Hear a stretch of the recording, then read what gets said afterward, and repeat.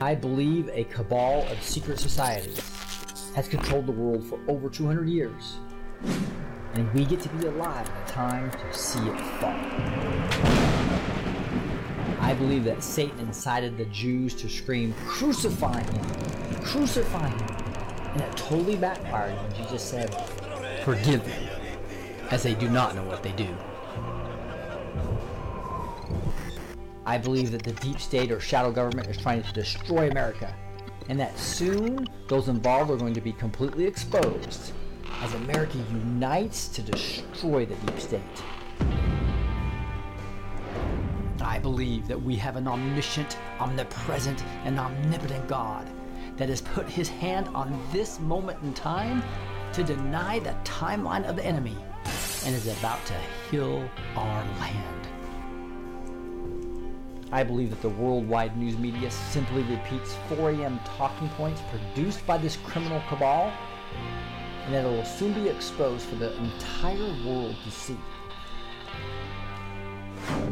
I believe that all the world religions tell you that to get to heaven you have to earn your way to heaven with your works, but only Christianity teaches that it's by faith alone. And for me to get to heaven, it's 100% Jesus and 0% me. And for you to get to heaven, it's 100% Jesus and 0% you. I believe that George Soros is funding violent socialist groups to destroy America, and it will totally backfire as America wakes up, unites, and takes their country back. I believe that Satan wants you to live in fear, so he can feed off your fear. But that God has raised up an army of God, his remnant, his red-pilled Christian patriots that will help defeat Satan and the New World Order because of our faith. I believe that the patriots have legally established over 150,000 sealed indictments that will soon be unsealed. And we finally will see justice established with military tribunals. I believe that Jesus' death on the cross was a complete victory over Satan, and that his victory allows all of your past, present, and future sins to be forgiven so that you can live the abundant life. And I believe in the power of one person working as a team with other Christian patriots can have massive impact in reversing this ungodly culture. And I believe that Obama and Hillary were exercising a 16-year plan to destroy America. And the Lord God Almighty saved us by allowing Hillary to be defeated by an anointed Donald J. Trump. And I believe that when I'm preparing to teach something, I end up forcing myself to learn it more deeply, and I get blessed from what I learn. Therefore, I'm blessed to teach. And I believe that God has called me to empower Christian patriots with truth. And that's why I invite you to join us at blessedtoteach.com. That's blessed with the number 2, teach.com. God bless you, and I hope you'll join me and all the Blessed to Teach patriots. And let's see what God is doing today.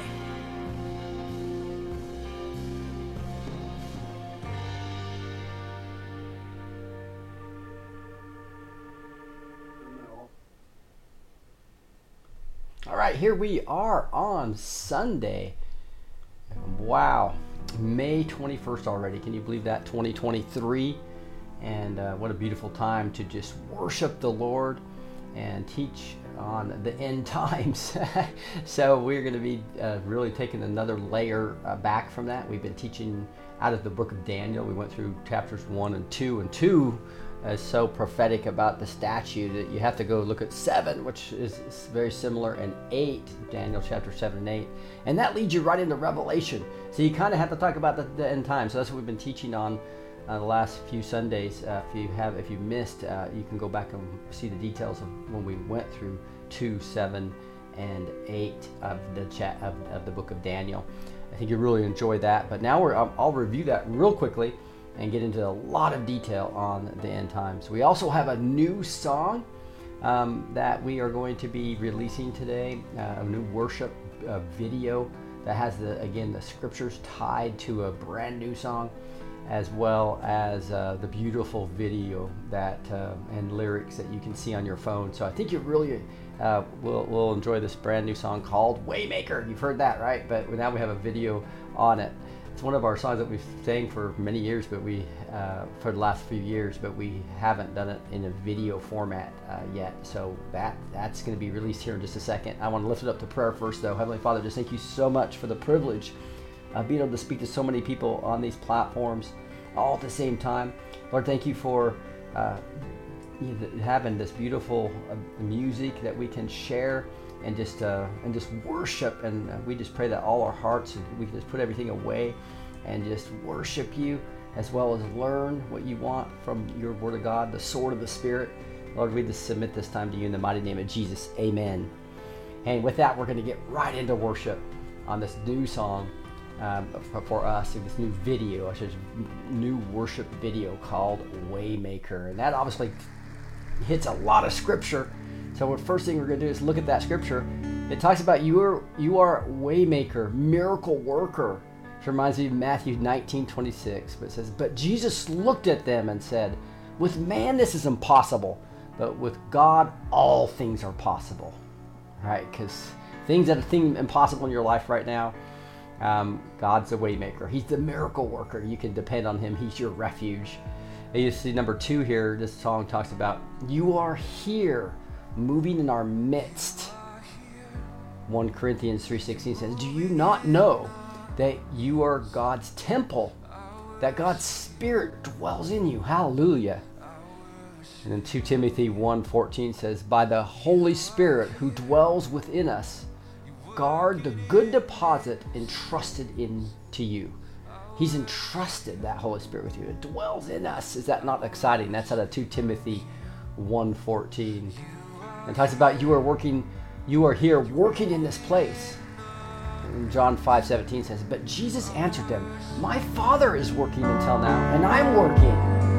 And Promise Keeper, it talks about in here, fully convinced that God was able to do what he had promised, out of Romans 4:21.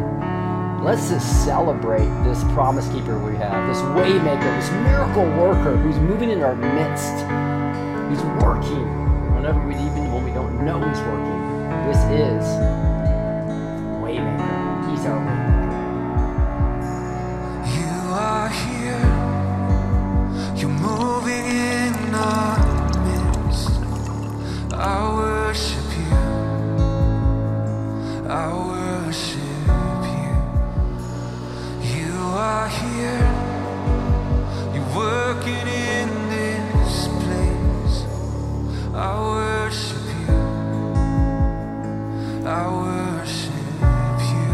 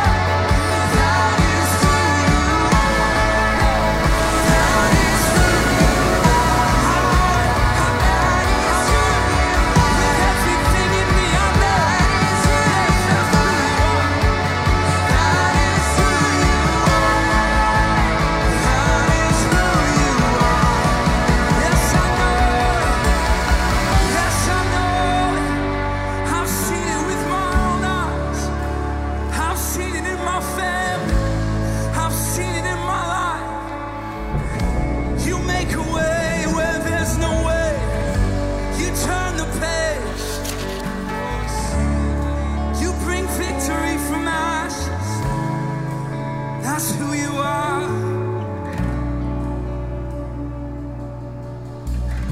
Even when I don't see it, you're working. Even when I don't feel it, you're working. You never stop working.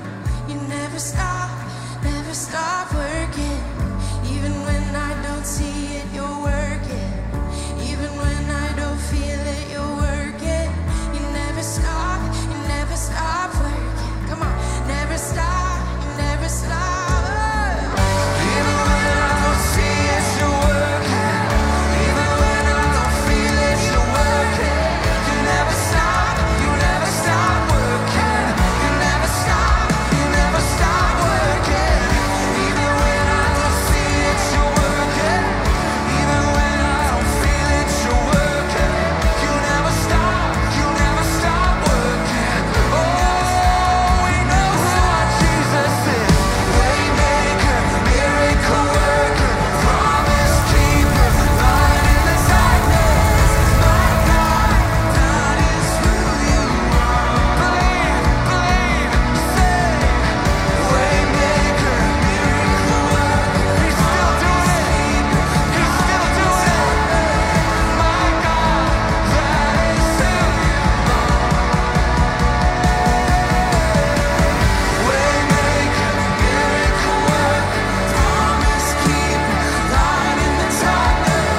My God, that is who you are. Savior is waymaker, miracle worker, promise keeper, light in the darkness. My God, that is who you are. Yes, that is who you are. Oh, that is who you are. Yes, that is who you are. Yes, that is who you are. Come on. That is who you are. Yes, that is who you are. Yes, that is who you are. Yes, that is who you are.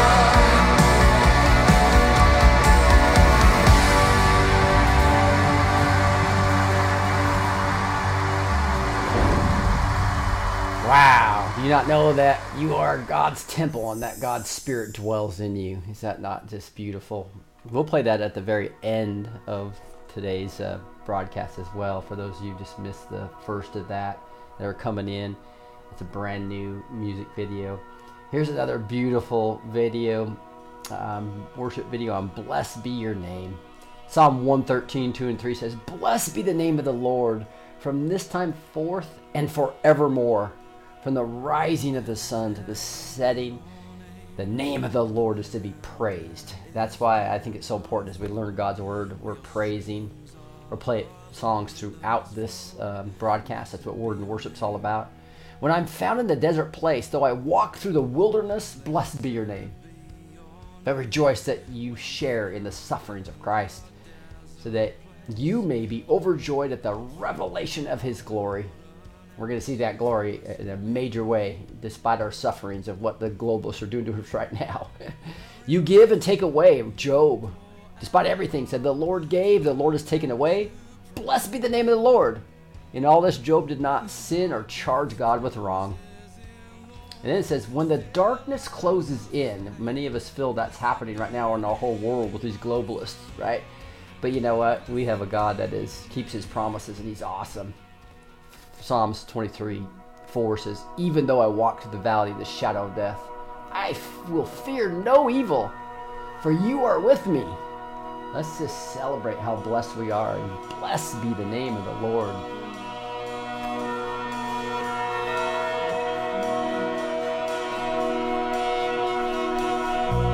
Blessed be your name in the land that is plentiful, where your streams of abundance flow.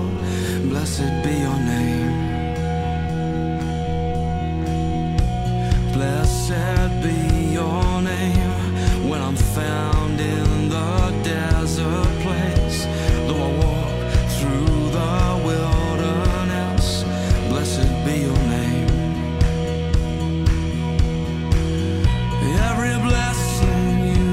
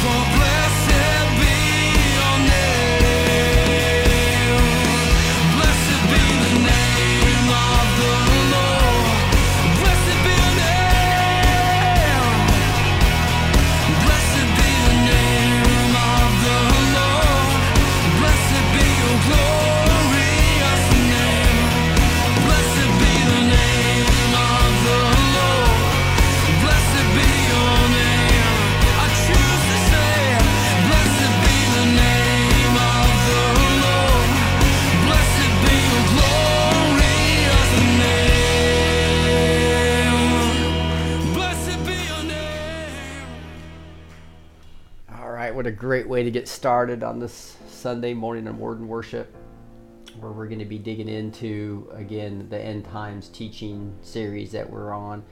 We studied Daniel 2, 7, and 8, which led us into Revelation, and we talked about Isaiah 61 that Jesus read, and Psalm 2. I'm going to peel back a lot of different interpretations of Revelation and Daniel, and really understand why I believe what I believe. A lot of it is what the current prophets are talking about, what we're experiencing with this globalist takeover of the country and the world, and what the predictions or what the prophets are talking about where we are. So a lot of that makes it clear to me how we should be interpreting Daniel and Revelation. So let's dig into that. And I'm going to, for those of you who missed the last couple Sundays, I'm going to go ahead and just review real quickly what was, could be very long teaching. So probably better to, if you really want a more thorough understanding of this, to go back to the last couple Sundays.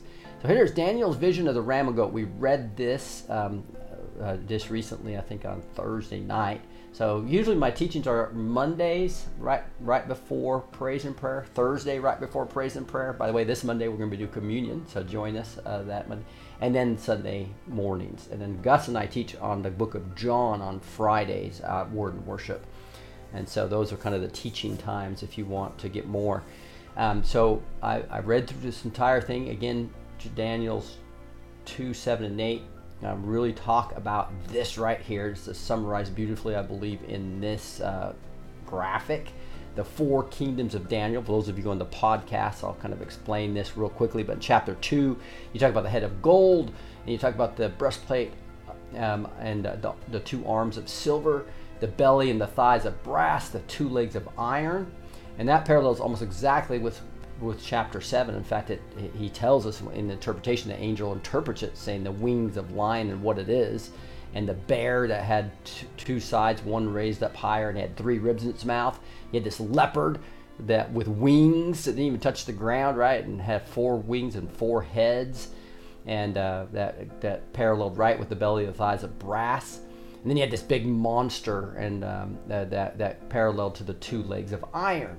Right, so there's not much argument on that. Almost everyone agrees with what these are. And even in chapter 8, you talk about the ram and the goat. Remember, this one, chapter 8 was written after Cyrus had already come in and taken over Babylon. So that's why it doesn't parallel to Babylon. The top part, the ram parallels to the bear and the silver. Right, so and that's the ram comes in chapter 8 with the 2 horns and 1 horn higher than the other, just like the bear had one side the other, and it tells us that's the Medo-Persian Empire, right? And he goes in 3 different directions, and he had the 3 ribs, so that parallels the bear and the ram are the Medo-Persia. The angel actually tells him that, and he even says the goat is Greece, and so the goat is over all the earth. It touched not the ground, 1 notable horn, and then that horn gets replaced by 4 horns, just like the 4 wings and the 4 heads. So the leopard and the goat are talking about Greece, Alexander the Great. And then we have Rome, which is the legs of iron, and this monster that comes in chapter 7. Now chapter 8 does not go into Rome. And so when you're talking about end times, really where we are now, you really have to look at chapters 2 and 7 and go to Revelation. And this uncut stone, uncut by no human hand, actually is going to hit this statue. It's all these kingdoms are going to turn to chaff and disappear, right? And I believe that's the second coming. Almost everybody agrees with that. But we'll get into this a little bit. So let's just look at this real quickly. What I've shown in the previous episodes is this is the Babylonian Empire. Those of you on the podcast, it just shows that they took over all the way down to the Persian Gulf, all the way up into parts of Turkey. They took over all of Palestine and Israel, right, and all of Egypt. So the Babylonian Empire was very, and that was and that is, if you go back, that is the head of gold and the winged lion. And remember, those wings get plucked. And then he's stood up like, and he gives the mind of man, because Cyrus went crazy for 7 years, and then God gave him his mind back after he humbled himself, right? And so that is the Babylonian Empire. And Babylon was right here on the Euphrates River. It was just gold everywhere and purple and basically almost Sodom and Gomorrah type Babylonian gods and sin and all that type of stuff was happening there. But you can see the red dot shows when Daniel was exiled. And there were several exiles, but they brought Daniel. So Daniel's writing about this in chapter 2 and 7 while he's in Babylon. And then Cyrus. Cyrus is 45, and they call Trump Isaiah, from Isaiah 45, talks about Cyrus. They talk about Trump being a modern day Cyrus. I believe he's going to be way more than that, because I believe he's going to accept the Lord like never before. Throw a stone, which both Kim Clement talks about, as well as Trump throwing a stone, as well as Julie Green's emphasized that as well. We'll talk about that. But so that's the Babylonian. But then you have King Cyrus, right? Here he is. He started in 559 BC. He took over Persia. And you can see within, he took over the Median Empire in 550. And they would kind of work together where one side was bigger than the other. This is the bear, right? This is also the, right here, the leopard, right? Which, I'm sorry, the ram.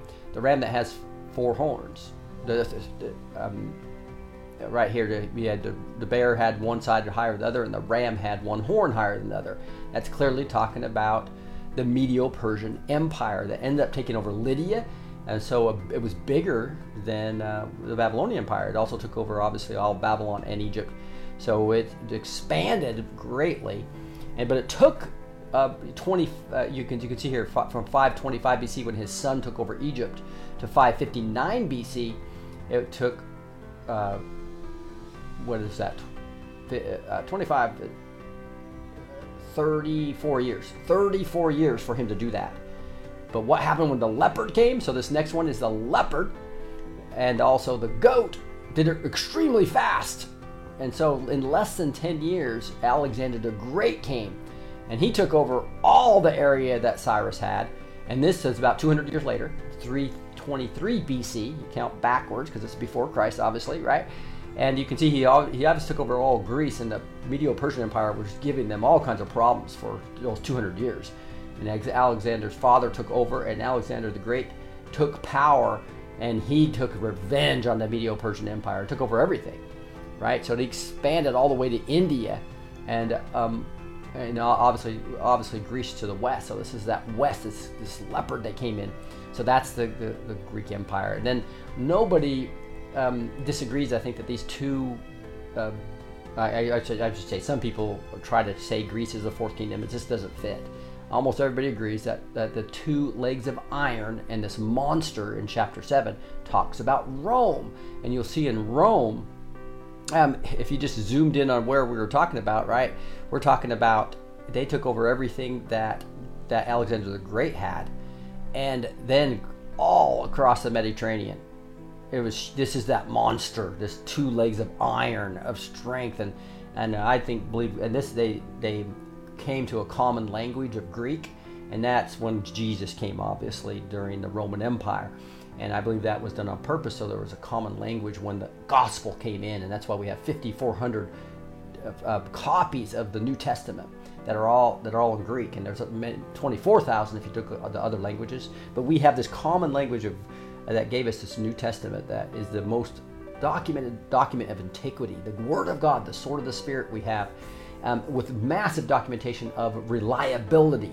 So that's one thing that's just so exciting when you look at the Roman Empire. I know that was fast of a review of these chapters, but this brings us into, okay, what are these bottom areas? And this is where there's massive disagreement. Okay, is the feet of clay and iron mixed together, a divided kingdom here. And many people think that already happened in the past in AD 70. But I really believe it's the future for a variety of reasons. One is what's happening with Kim Clement's stone with Trump, and what's going to happen with the stone, obviously that Julie Green's talking about, as well as this language. If you read it, I think it's extremely clear that it's talking about the future, especially when you look at the parallels in Revelation. Now, there's a lot of teachings that are different on this, and so I wanted to address those a little bit so you understand. And we can't take hard stances on this, guys. There's beautiful people who believe how to baptize differently, right? There's beautiful people who love the Lord and that believe differently about things like tongues and about predestination, and also is it pre-tribute of the rapture. There's all kinds of. We should not be judging and throwing each other under the bus. This is a time to come to unity in the right God, the right Jesus, and the right gospel. That's the most important thing, right? But it is important to understand, okay, where do we fit now? Because we want to apply the Bible to now. And I really believe it's really important to understand Rome and the feet and this great mountain and this stone that's cut by no human hand, and how that might apply to today, right? Almost everybody thinks they're in the end times, like during World War I, Hitler's Antichrist and all that. So we know that's not true now, obviously, right? But we have Israel coming together as a nation, which is a huge fulfilled prophecy toward the end time. So we know we're in the end times, right? But how does that apply to today? And that's what I love digging into Scripture, right? So we'll continue to dig in right now as we go here. And this is the way I believe this. And again, there's all kinds of charts talking about these last few feet. This is a beautiful picture, and you'll have all these show notes, by the way, if you just sign up for the show notes. Everything I'm showing you, especially if you're on the podcast, this will make a lot more sense. If you download that, they'll come out on Tuesday mornings.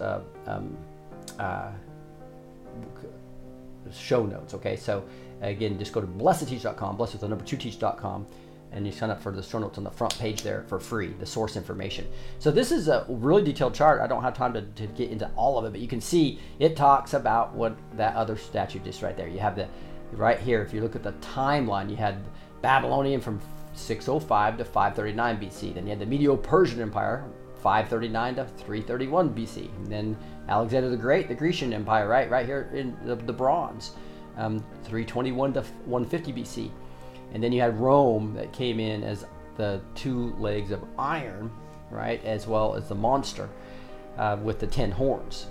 And that's 150 BC to the 5th century. And so you see this iron, and this kind of shows this spirit of Rome still in this. In fact, Q had all kinds of pictures and letting us know that the Congress had all kinds of Roman type of articles hanging on the wall and everything. So if you think about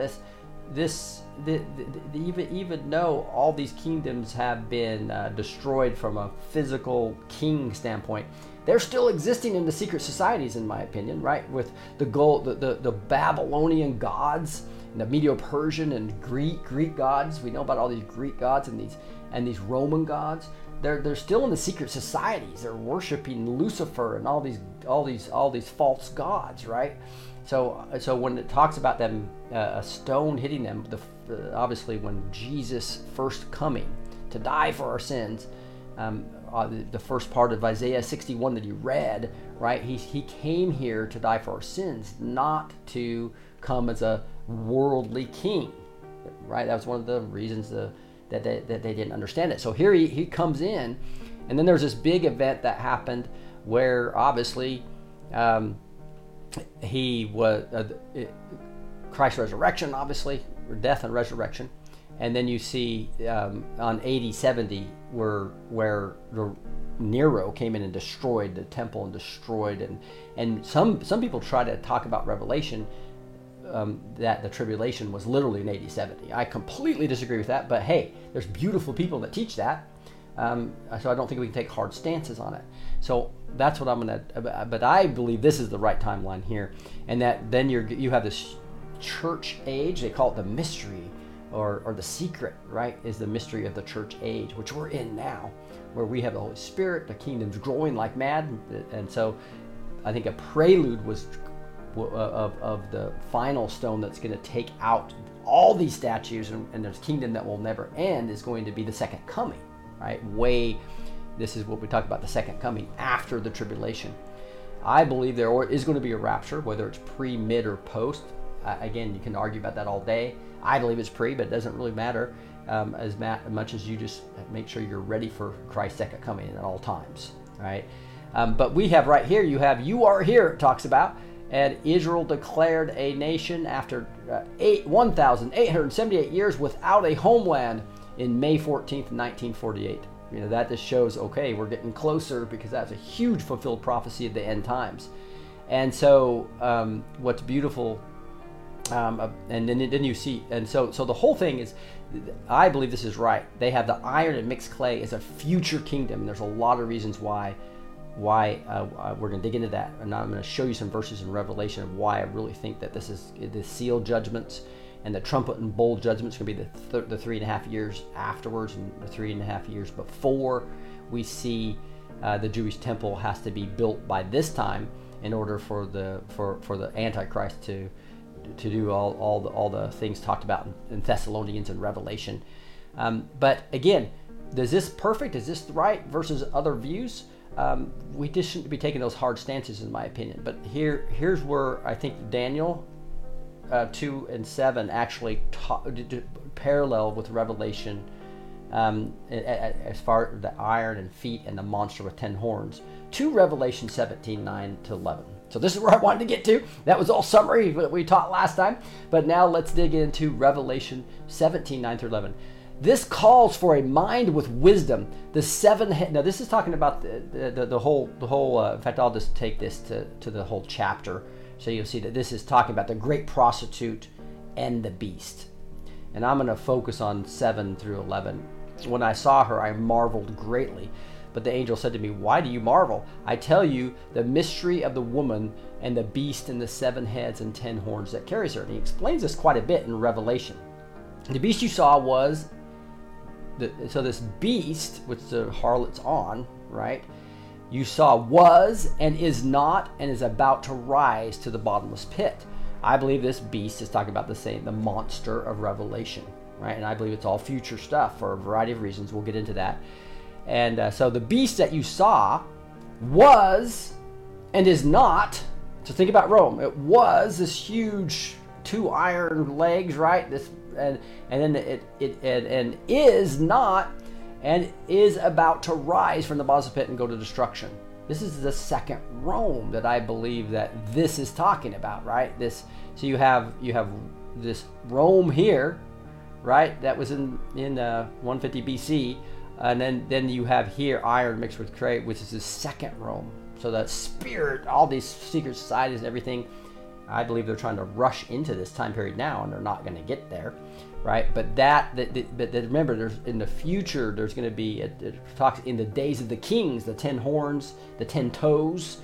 We haven't seen that yet. There's no clear distinction of that, and we'll get into that in a little bit as well.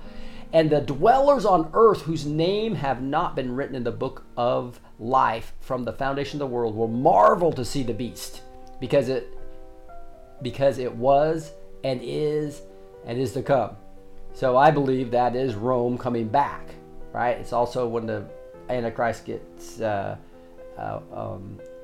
head blow and then comes back to life, right?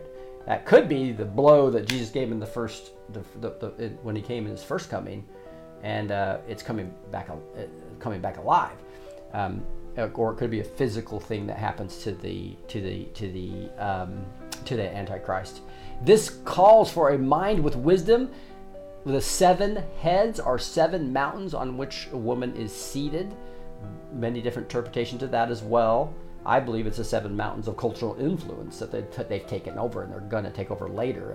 But we got this period of time that we're going to take possessions and become the church of without spot or wrinkle, right? And that the stone's going to be thrown up, another prelude to the second coming in our time. And that's why it's so exciting to be alive today. They are also 7 kings, 5 of whom have fallen. Getting a lot of different interpretations of this. I believe this is Egypt and the 4 kings that we just talked about in the statue, right? These 1, 2, 3, 4 in Egypt, they all have fallen, right? I believe that. And now again, there's different interpretations of almost all this. This is why it's healthy to keep open-minded and understand, hey, all the interpretations might not be perfect, and we can still love each other during this time, disagreeing on different things, right? But I'm applying it because of what's happening today, the secret societies, the globalist takeover, and what the prophets are saying is going to happen to them makes me very, very confident in where I believe, and that is that the 5 of whom have fallen. So they are also 7 kings, 5 who have fallen. I believe that's the 4 we just saw in Egypt, and one is, the other has not yet come. So one is, when he was writing this, and there's very good evidence that John wrote the book of Revelation in around 96 AD, not before 70 AD. That's a total, I believe, incorrect date. But a lot of the people that teach that all this happened, the tribulation was part before 70 AD, has to make that incorrect intellectual decision, I believe, right? So I think this one is Rome, right? Because it was existing right then. 5 had fallen, one is. The other has yet to come, very clearly future.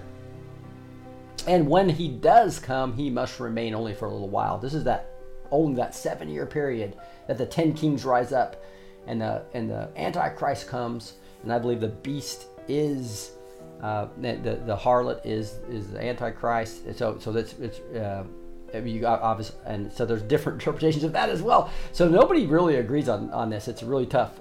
But what you can understand is that it's clearly we're going to have a second coming. Right? It's clear we're going to have a tribulation period. I don't think there's not many people that don't believe that's upcoming. And I think we're clearly going to have a rapture, right? But I believe we're in a time right now where those stones are going to be thrown as a prelude to the second coming. That is going to be amazing for us. As the beast that was, is, and is not, it is an 8th, but belongs to the 7 and goes into destruction. So to me, this is, again, clearly talking about Rome's second coming, if you will, right? So you have, and the 10 horns that you saw are 10 kings who have not yet received royal power. Right there again, that parallels back to the 10 toes in Daniel 2, the 10 horns in Daniel 7, and it clearly says who have not yet received the royal power. So in AD 90, they haven't received it yet. But they are to receive authority as kings for 1 hour together as a beast. And there's a lot of reasons why I don't think all this happened before AD 70. One is it's really clear that horn that came up and plucked out the 3 other horns in the monster in chapter 7, it clearly, to me, is talking about the Antichrist, right? And these are of one mind, and they hand over their power and authority to the beast. They will make war with the Lamb, and the Lamb will conquer them. For he is Lord of lords and King of kings, and those with him are called and chosen and faithful. So that's a beautiful part. We win, but in the end, that's a beautiful part. But let's get into real quickly some of these different, and I can't drain this, but this is different schools of interpreting Revelation, just to show you how unified, beautiful people who love God are. Right? There's a big teaching going on right now by some beautiful people about which really is this preterism, which is basically saying everything happened before AD 70. And I'm going to just tell you real quickly why I don't believe that's true at all. That this is way off, and that is if you look at this, and again this will be a critique of preterism, and you'll see here that it goes through quite a bit here. But I just want to kind of come this. There's different views of it, but this is what they say. They believe that. Number one, they have to say John wrote the book in AD 65, which I believe the evidence does not support. And then they believe all this stuff happened, and then the church age, and really the tribulation happened back here, the metaphorical return of Christ, like it's a passive, because remember, Rome continued for many years after Christ, hundreds of years, right? So that does not fit with what Revelation and talks about. He's coming back with power, right? But there's a couple of different views here. But here's some things that are a problem with that. There are a number of biblical passages that preachers use to support their view. You'll be able to see these, and they teach these in detail. And people memorize these scriptures and focus on them, but they don't look at the problems with it a lot of times, right? So, this is all the details about it. But here's the critique of it. Okay, number one, the book of Revelation does not date to AD 65, as preachers claim. You just go look at almost all the evidence. Almost everyone agrees it's AD 95. So John is future, talking about the future Antichrist, the future tribulation. So if it's AD 95, AD 70 has already happened. So that's a big problem with this view. And again, the second thing is, and this shows the evidence toward John writing his book in AD 95. Okay, he wrote the book of John, and it talks about the different dates of different things. This is when Nero came and destroyed the temple in AD 70. Right, and so reason number 2, the early church fathers disagreed. This is a big one. So all the early fathers, you can see Irenaeus and Justin Martyr, and all 1, 2, 3, 4, 5, 6, 7, 8, all of these people that were teaching, all believed that Revelation was future, not past. Okay, and that's important. And it wasn't until AD 1600 that you had this preterist view coming in. So I just tried, and then reason number 3, the Olivet Discourse in Matthew 24 does not align with the destruction of the temple in AD 70. There's a whole bunch of detail about that. Again, you'll find these in the show notes because I can't go over this in the limited time I have. I want to be worshiping as well. And it uses inconsistent hermeneutic, so that's another great one if you go read through this again. But it also seems to contradict the clear teaching of Scripture, that this is clearly talking about future kings, and it's going to be 10 kings. And they talk about the Caesars who weren't king. I mean the different governors in Rome. There was 12 of them, not 10. And there's no, and they try to talk about the horn in a weird way, that it's clearly the Antichrist, and it's a powerful Antichrist that has eyes and blasphemes. And so anyway, I just want to make you guys understand that there's a lot of information here, that, and a lot of different views. I don't think we can take hard stances, but I do believe it's all future. Okay, and that's a beautiful look at why in this next article that I found as well. That's beautiful, that you'll have in the show notes, and I'll dig into that after singing a few more songs, and we'll talk about how this applies to today in the uncut stone, I believe, and that when we talk about Daniel 2, 7, and 8, and how beautifully it aligns with the futuristic view of where we're going, and today how we have many preludes of the uncut stone. So that'll be fun to dig into. I already dug into that in previous weeks, but now I'm doing it in a little more detail. So let's continue to praise a little bit before we run into that. I want to jump into this Revelation song, and this is, again, tied to Scripture so well. This song talks about, worthy is the Lamb who was slain. Saying with a loud voice, worthy is the Lamb who was slain, to receive power and wealth and wisdom and might and honor and glory and blessing. That's from Revelations 5:12. And second verse in this song, it's beautiful. It talks about, sing a new song to him who sits on heaven's mercy seat. Sing a new song. It's all over the Bible, right? It's also just sitting on this mercy seat. What is this mercy seat? Exodus 25 talks about that, but Revelation 5, 8, 10 talks about this new song, right? The 4 living creatures and the 24 elders fell down before the Lamb, and they sang a new song. So all through Psalms talks about singing new songs, and here we are at the end of time where we're going to be doing the same thing as we fall down and do that. Exodus 25 talks about the mercy seat. You shall make a mercy seat of pure gold, and you shall put the mercy seat on top of the ark. There I'll meet you. So the priest would come in, and they would, God would meet them once a year in the Holy of Holies, right? Pretty cool when you think through that. But now the high priest came of Jesus. And so now we all have access directly to the Father through Jesus. Is that not amazing? The curtain tore when Jesus was crucified from the Holy of Holies, giving us access to this mercy seat. But when Christ appeared as the high priest, he entered once and for all into the holy places by means of his own blood, thus securing eternal redemption. Hebrews 9, 11 through 12. We have eternal redemption through Christ, direct access to the Lord, and who was and is to come. I'm the Alpha and Omega, says the Lord, who is and was and is to come, the Almighty. Let's worship him with the Revelation song.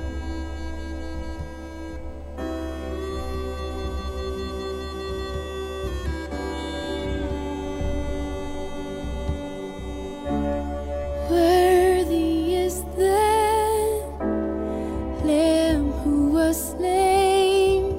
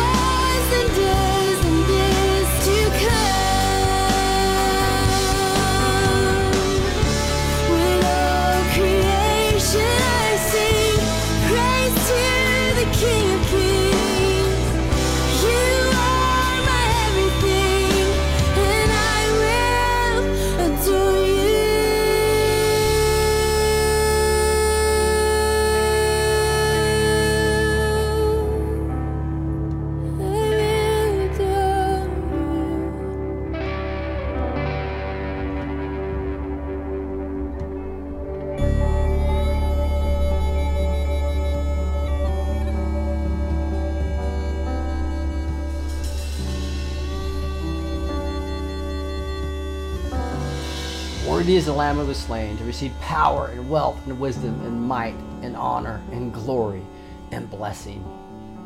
Woo! Just want to keep worshiping a little bit, and we're going to dig into my interpretation, I guess, of where we are in these end times and how it applies to this uncut stone, what the prophets are teaching. But the most important thing is that we're focused on Jesus Christ and what he did for us on the cross. Right? This song talks about, at the cross I surrender my life, where your love ran red and my sin washed white. I owe all to you, Jesus. Ephesians 1:7 says, in him we have redemption through his blood, the forgiveness of our trespasses according to the riches of his grace. That's what's so beautiful about this church age, this mystery, this surprise, about we have the Holy Spirit in us. We have direct access to the Father. Wow. I don't think many people in the Old Testament would have been able to predict that. They wanted the kingdom rule, but we got something much better. Because we have a place where mercy reigns, the second verse, and never dies. Streams of grace flow deep and wide. All the love I've ever found. Hebrews 4:16 says, let us then with confidence draw near to the throne of grace, that we may receive mercy and find grace to help in the time of need. It's a perfect time to make sure we're in Christ and in the Word like never before. The third verse in this song talks about where sin and shame are powerless, where my heart has peace with God and forgiveness. Colossians 2:15 says, he disarmed the rulers and authorities and put them to open shame by triumphing over them in him. Whew! Let's celebrate what he did for us on the cross. There's a place where mercy reigns and never dies. There's a place where streams of grace flow deep and wide, where all the love I've ever found comes like a flood, comes flowing down. At the cross, I surrender my life. I'm in all of you. I'm in all of you. Where your love ran red and my sin washed white. I owe all to you. I owe all to you, Jesus.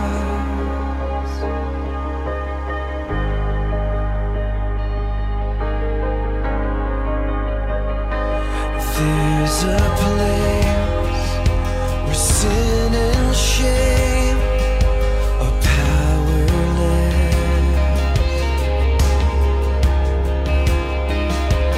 where my heart has peace with God and forgiveness,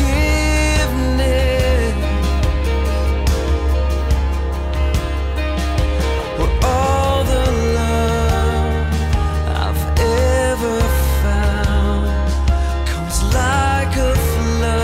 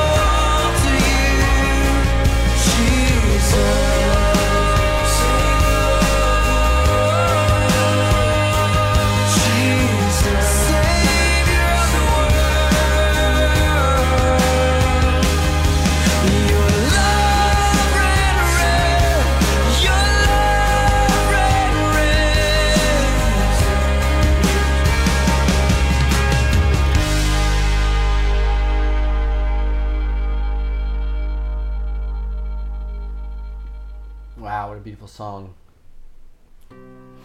Tear up everyone on that one. That's just such a beautiful song that we can get close to the Lord, and that's why we do this word and worship, to where we make sure our hearts are right and we're really focused on the right thing. This whole different interpretations of different things can get us to fight each other when we know we all need to unify on the right God, the right Jesus, and the right gospel, the cross. The message of the cross is the key to all this, right? So let's not get wrapped up too much in judging each other that have slight different beliefs. As long as we know that triune God of Father, Son, and Holy Ghost, know that He came to die for us on the cross. That's the most important thing to really, really center on, right? But it is important that He's given us the Word of God as a sword of the Spirit to understand in the days we're in now, how do we apply some of this stuff. And so that's why I love to dig into this next part. And you can tell I'm going into a little more detail today than we have in the last few Sundays, different views, to make sure, number one, we understand that there are a bunch of different views.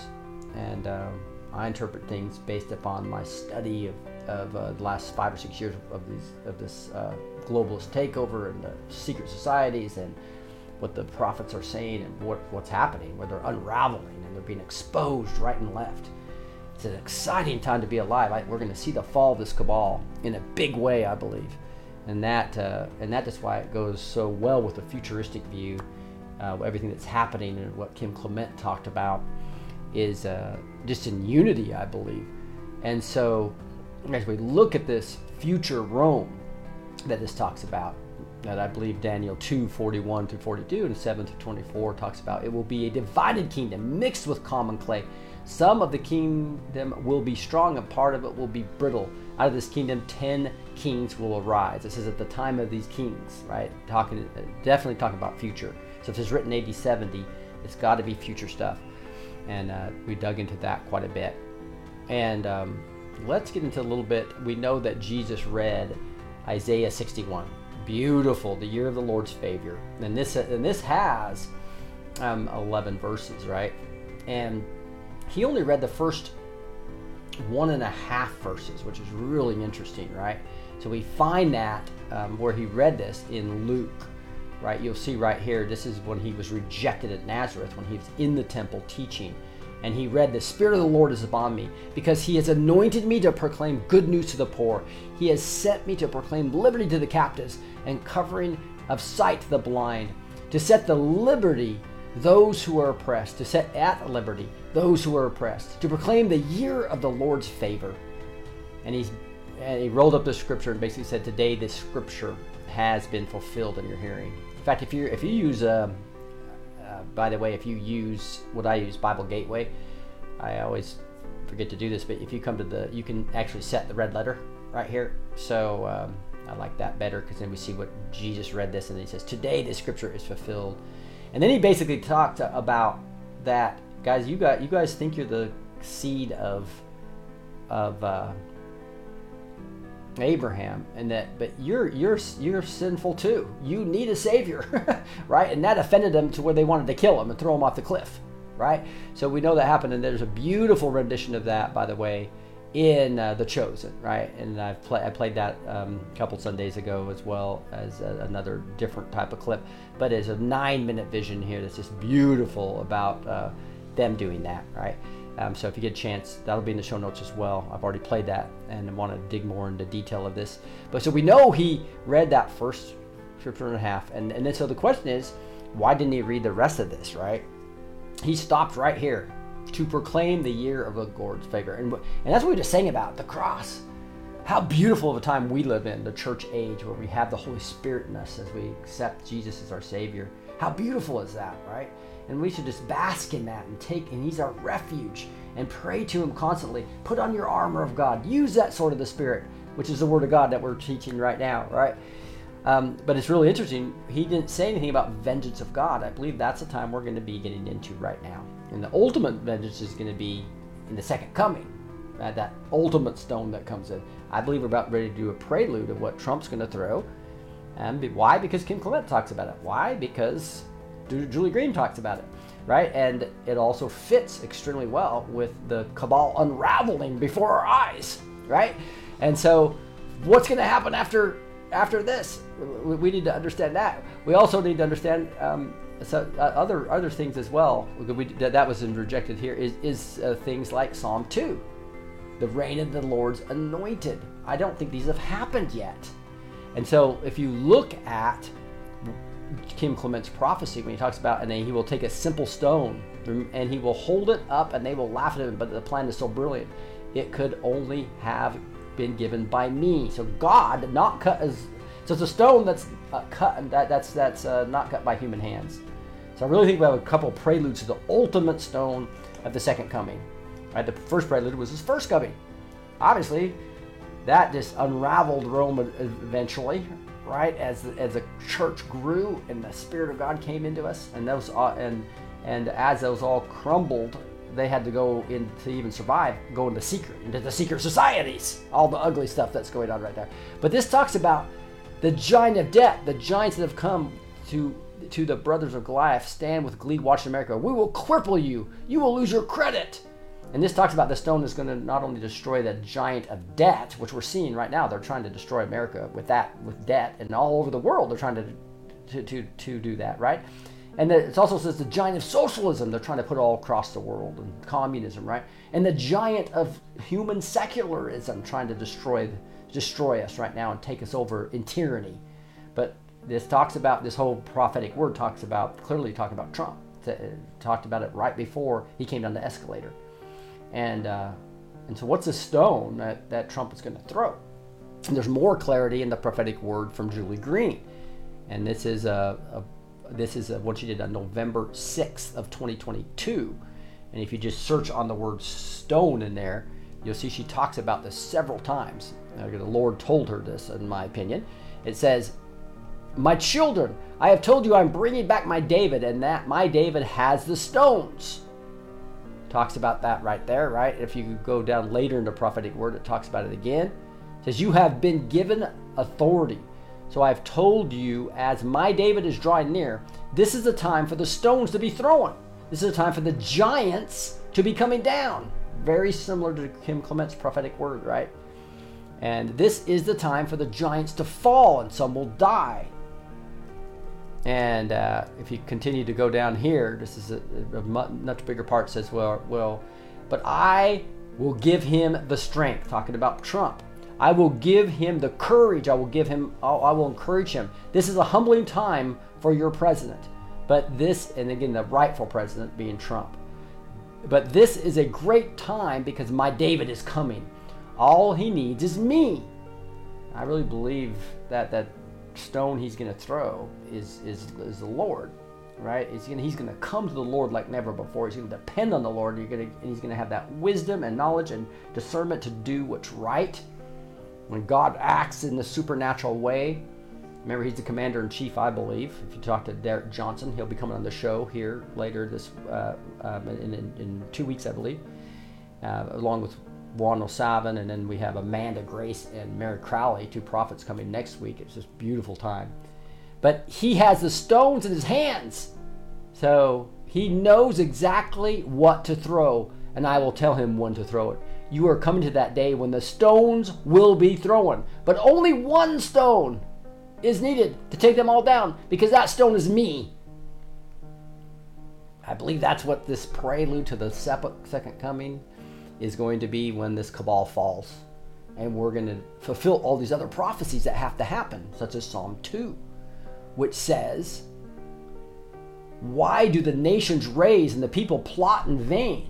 Is that not what's happening now? We got cabal people that are running France and running Germany and running the United States and running Canada and running most of the world. Why do the nations, plural, rage and the peoples plot in vain? The kings of the earth set themselves, and the rulers take counsel against the Lord and against his anointed.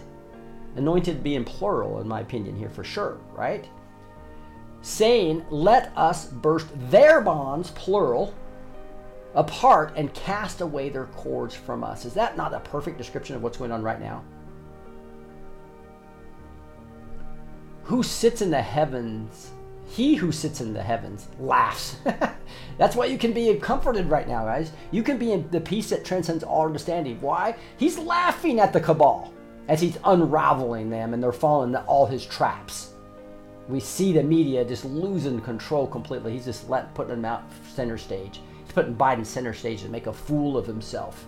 All the policies are making fools of the whole cabal's plans to try to have tyranny over us and have our borders overrun, and include and be it so they can continue to do their child sacrifices and human trafficking and everything that they're doing now.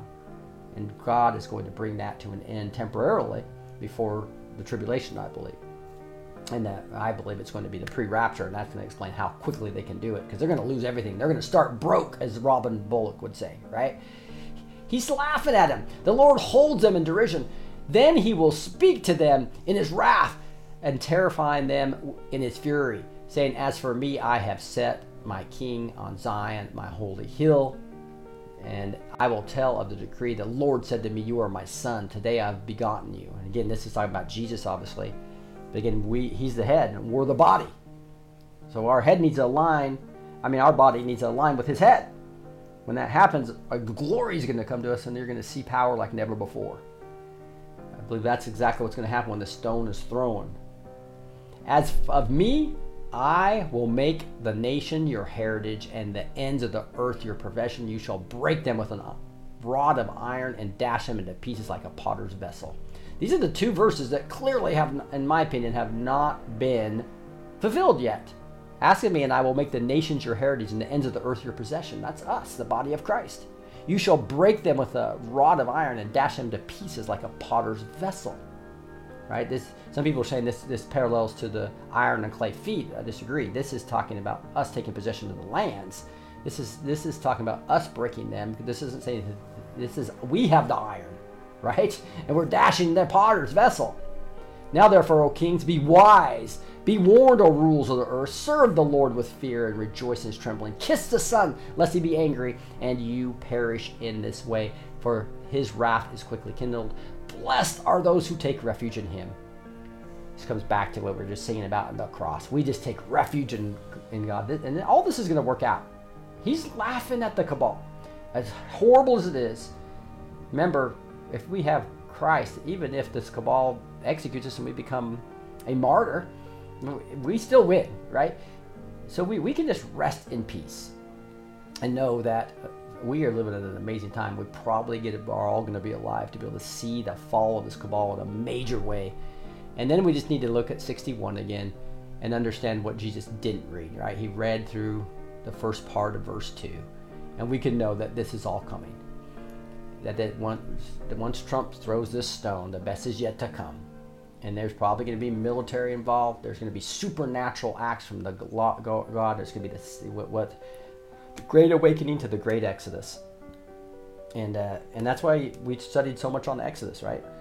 It's going to be a worldwide Exodus. It's going to happen. This freedom's going to go worldwide. He's chosen the United States because of the beacon of freedom and the Constitution and the covenant he had with the founders, to be an example. And then that's why glory is going to come back to the United States. It's going to spread throughout the world to his people that are going to take possessions of the lands. Then obviously when we're raptured, all the horrible stuff's going to happen. But he read right here to proclaim the Lord's favor, and let's bask in that. But this is what's coming, guys. I believe the rest of this is coming, right? Psalm 2, what we just read, right, where we're going to take possessions of the land. Because why? Because the vengeance of the Lord, the day of vengeance of our God. Again, it's going to be a prelude to, I believe, the second coming. But to comfort all who mourn, to grant those who mourn in Zion, to give them a beautiful headdress instead of ashes. This is where some translations say beauty for ashes. We sing about that a lot, right, with some great songs. The oil of gladness instead of mourning, the garment of praise instead of faint spirit, that they may be called oaks of righteousness, the planting of the Lord, and he may be glorified. They shall build up ancient ruins. They shall rise up former devastations. They shall repair the ruined cities. Trump is talking about building 10 new cities and doing all these wonderful things. I believe we're going to be alive to be able to see that. The devastations of many generations. Strangers shall stand and tend your flocks. Foreigners shall be your plowmen and your vine dressers. But you shall be called the priest of the Lord. He talks about us being a royal priesthood. And they shall speak of you as ministers of God. What's going to be our main goal going forward? Because we're not going to have to worry about our bills and stuff like that as much. I believe the glory is going to come on us, and He's going to be our great Jehovah Jireh, our great provider, right? And we're going to be focusing primarily on this, with the stadiums full of people worldwide coming in to want to learn more about God and see His glory and manifest the miracles we're going to be seeing. And we're going to be ministers of God. You shall eat the wealth of the nations. He's going to be blessing us as we do this. And the glory you shall boast. The glory is going to come on His remnant. So just make sure your heart's right. You're focused on the Word of God and that you are spending time with Him, worshiping Him like we are today, right? Praising Him and just basking in Him as your refuge. And what's going to happen?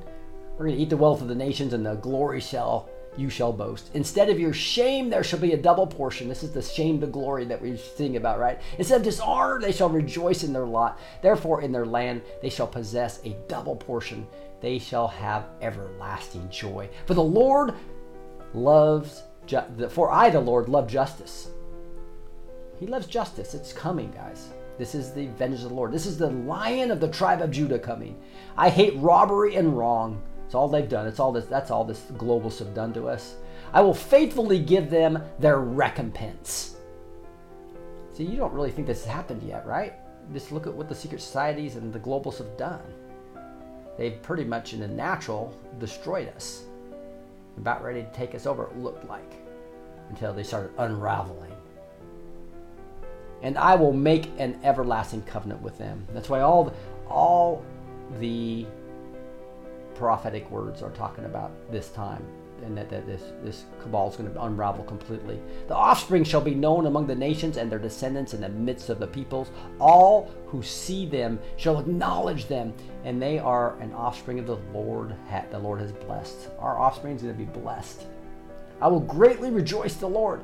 My soul shall exult in my God. For He has clothed me with garments of salvation.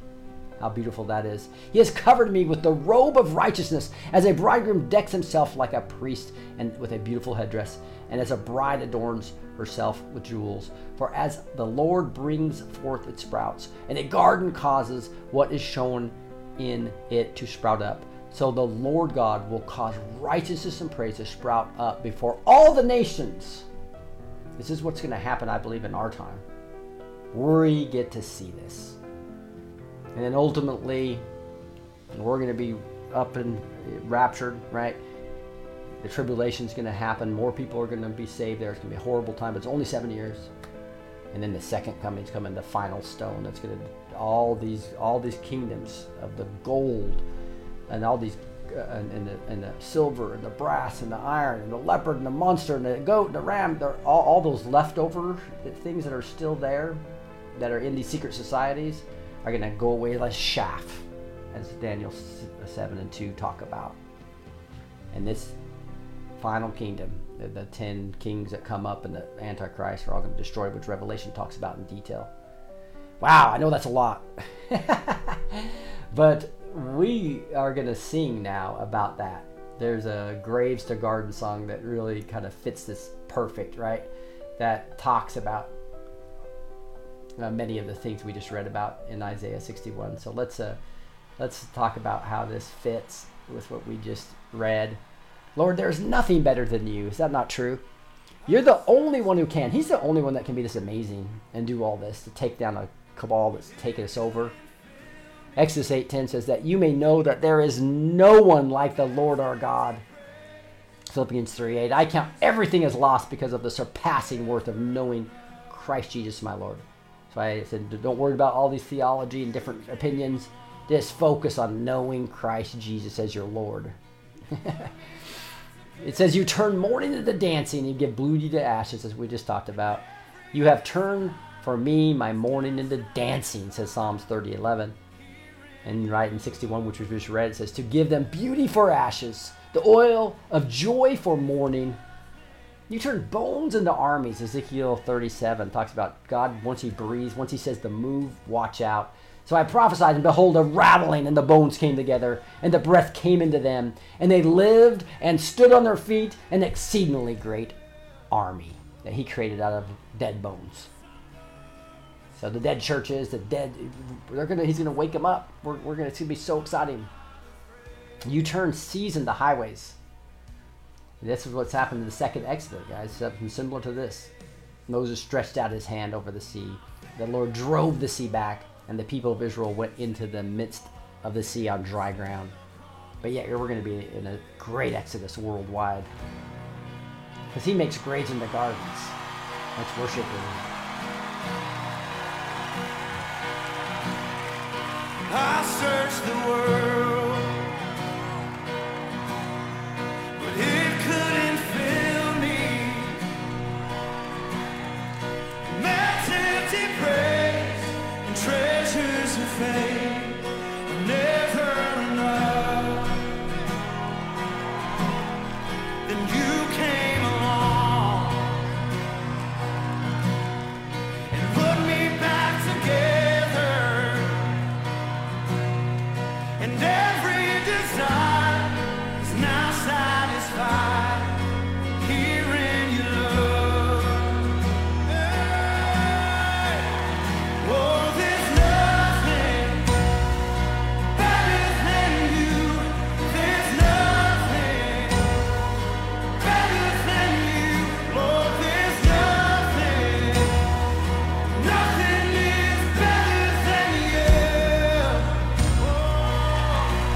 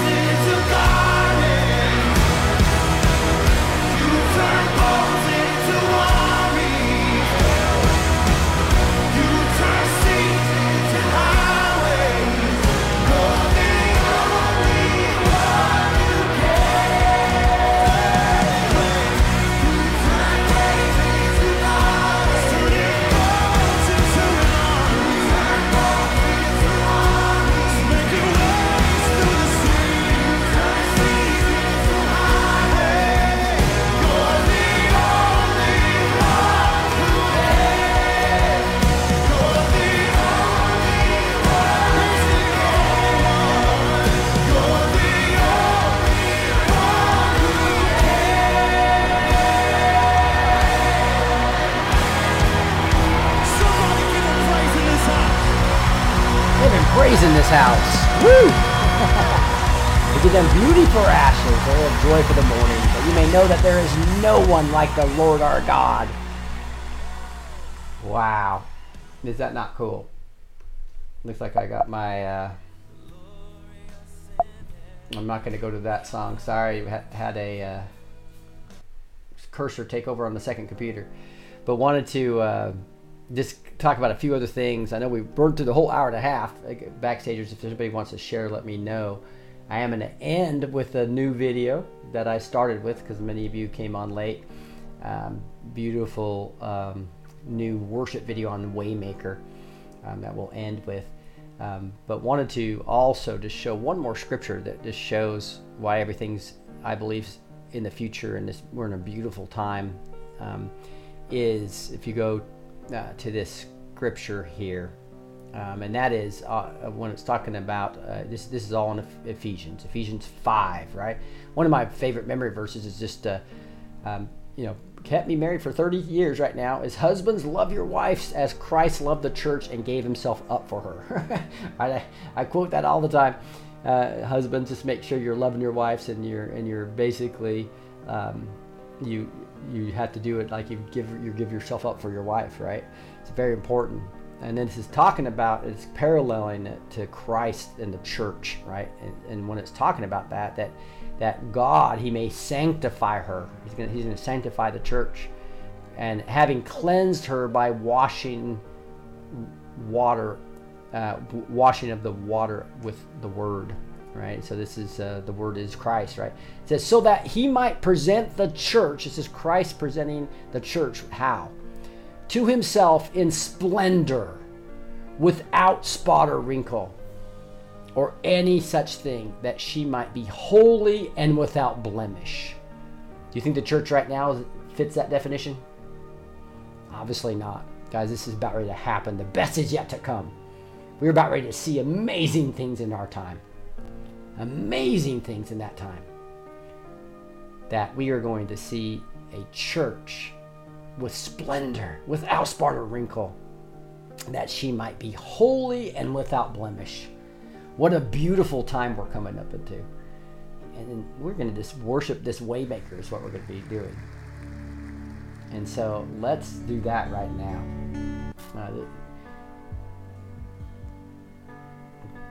This song, this is beautiful, and to put the video and the lyrics all together with attached to scriptures makes it so much more fun for me to just worship. And at the bottom you'll see the scriptures as well as the song is going. And it says, you are a waymaker, a miracle worker. But Jesus looked at them and said, with man this is impossible, but with God all things are possible. Matthew 19:26. Talks about you are here moving in our midst. It says, do you not know that you are God's temple and that God's Spirit dwells in you? What a privilege that is, guys. In 1 Corinthians 3:16, the Spirit dwells in us. It says, by the Holy Spirit who dwells within us, guard the good deposit entrusted to you. Guard that huge privilege. That's 2 Timothy 1:14. You are here working in this place. But Jesus answered them, my Father is working until now, and I am working. Don't think he's abandoned us. He's working right now. John 5:17. And promise keeper, it talks about, fully convinced that God was able to do what he had promised. That's how Romans 4:21. He's our promise keeper. He's our miracle worker. He's here in our midst. He's working for you behind the scenes when you don't even know it. Oh my goodness, let's just worship him. Who are we worshiping? We're worshiping the Waymaker. You are here. You're moving in our midst. I worship you. I worship you. You are here. You're working in this place. I worship you. I worship you.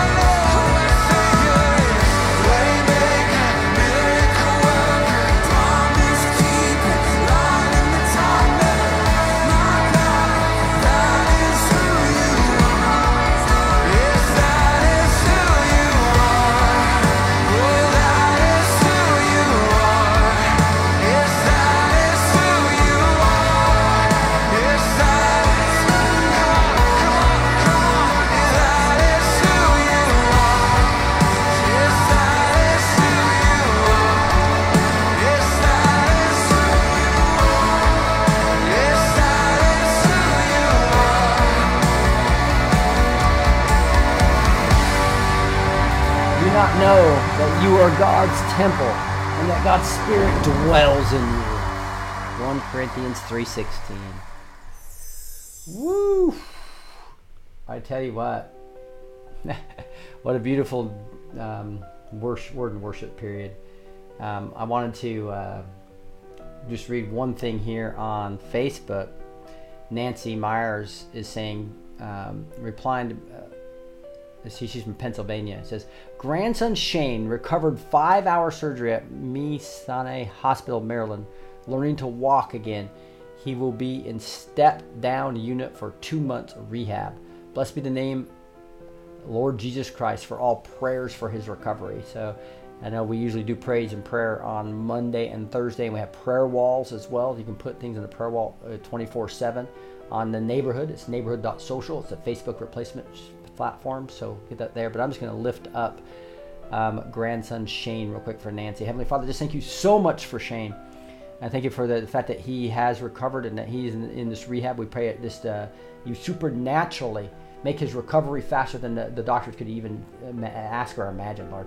We just pray you touch him. You are the Jehovah Rapha, the great healer, Lord.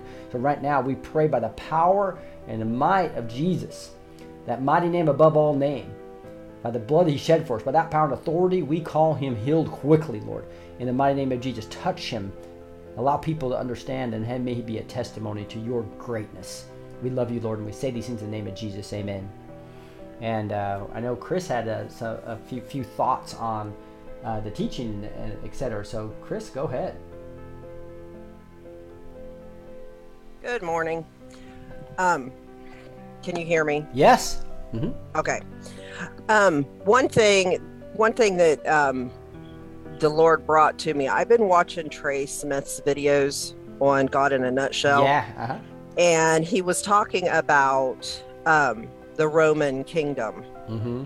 And he said every other one of those kingdoms were conquered. Mm-hmm. Rome fell. Mm-hmm. They were never conquered. So pretty much they kind of dispersed. And I believe the same thing. I believe that they're going to try to rear their head and that God's going to have to conquer them because they weren't. And then I'm not sure if this is out there. But when I was watching one of the videos, the Lord kind of talks to me through things when people say just different sentences, maybe even. But when Jesus was crucified and the Bible says that the veil was rent from top to bottom, mm-hmm. Everybody right now, we're living in a time that everybody's being lied to and there's a lot of deception going on. I just looked, and it may be somewhere else in the Bible that I'm not seeing, but when the veil was rent, and I've always been told that it gave us access to the Lord, that we didn't have to go through a priest or anybody. We could go straight to the Lord ourselves. Mm-hmm. But was the Ark of the Covenant actually behind that veil in the temple? Yes. Or was there in that temple when Jesus died? I believe so. Okay. Because it hit me yesterday that it could have also been an exposure of their lies. If the temple was supposed to have the Ark of the Covenant in it and the Ark was not there, that would have exposed their lie also. Ah, interesting. Yeah. I know it's lost now, but that would be pretty cool yes. if we found that, right? It has the bud of Aaron and his staff. It's got the 10 Commandments in there as well. It's got a bowl of manna. So that's being right. preserved just supernaturally. That would be pretty cool to see. Right. No, right. But I think you're exactly right about the spirit of Rome is still alive with all the symbolism we see in these secret societies. And boy, what a great time to be alive, huh, Chris, to be able to see that fall. Absolutely. Yeah. No, thanks for sharing. It's awesome to be able to discuss some of these things. And I'll tell you what, I invite you, by the way, backstage. So I forgot to do that at the beginning. Is that we now have a pay forward model, so you can come on for absolutely free. right? So create your account at blessedteach.com. You can come backstage to just like Chris and Annette and Terry and Lois and others have been backstage during this broadcast. You can be back here on Sunday mornings or Fridays when Gus and I are doing praise and prayer. We do a lot more discussion. I kind of taught long. We didn't do as much discussion today because I just wanted to kind of get through that. But I want to invite you, just go to blessedteach.com, blessed with the number 2 teach.com, create your backstage account. You also have access to all the searchy tool to be able to find all the prophetic words of Amanda and the actual videos of the exact second of the search terms you give it, right? As well as we have Mary Crowley going to be prophetically, those people who have their camera on backstage, she will prophesy over you specifically on Tuesday, and then Wednesday Amanda Grace comes on. You can be backstage with Amanda. You can be backstage with 107. You can be backstage with Derek Johnson, who are all coming on this next couple of weeks. So create your free account and come and join. And if you're blessed, pay forward as well. It's a beautiful time to we just want to make sure you know that the show is free. The show notes are free. The neighborhood.social, the Facebook replacement, is free, as well as now you can get to backstage for free as well. We love you guys so much. And hey, we're going to be now moving off of all this end time stuff. I'm sure we'll get into Revelation at a later time in more detail. But right now we're in the book of Daniel, right? So we went through 1-2, and then we got cut on 2-7 and 8. So we're going to go to chapter 3 of Daniel, and then we're going to be teaching on the statue that he builds, that Nebuchadnezzar builds, and then also the fiery furnace and the fourth man in the fire, which I believe is a Christophany. We'll talk about that as well. Christ coming down and saving Shadrach, Meshach, and Abednego. We're going to be talking about the fourth man in the fire on Monday. That'll be teaching on Monday. We'll be doing that, right? And we'll continue to go through Daniel on Monday, Thursday, Sunday. I am going to be having a big trip to Israel, so we're going to have some adjustments to that schedule. But in general, that's what we're going to be doing the next couple weeks, and then after late June when I return from Israel. But you guys are awesome. Join us again backstage and on the neighborhood.socials, where we're getting together. Don't be isolated. Love you guys so much. With that, if the backstagers wouldn't mind unmuting and saying goodbye. Have a great day, guys. Yes. Bye, Everyone. Matt. Bye, Terry. Goodbye, Chris. Bye-bye. Goodbye, Terry. Goodbye, Lewis. Bye-bye. Bye bye. Talk to you guys soon. Goodbye, Love you Rick. guys. Bye bye. Bye, Rick.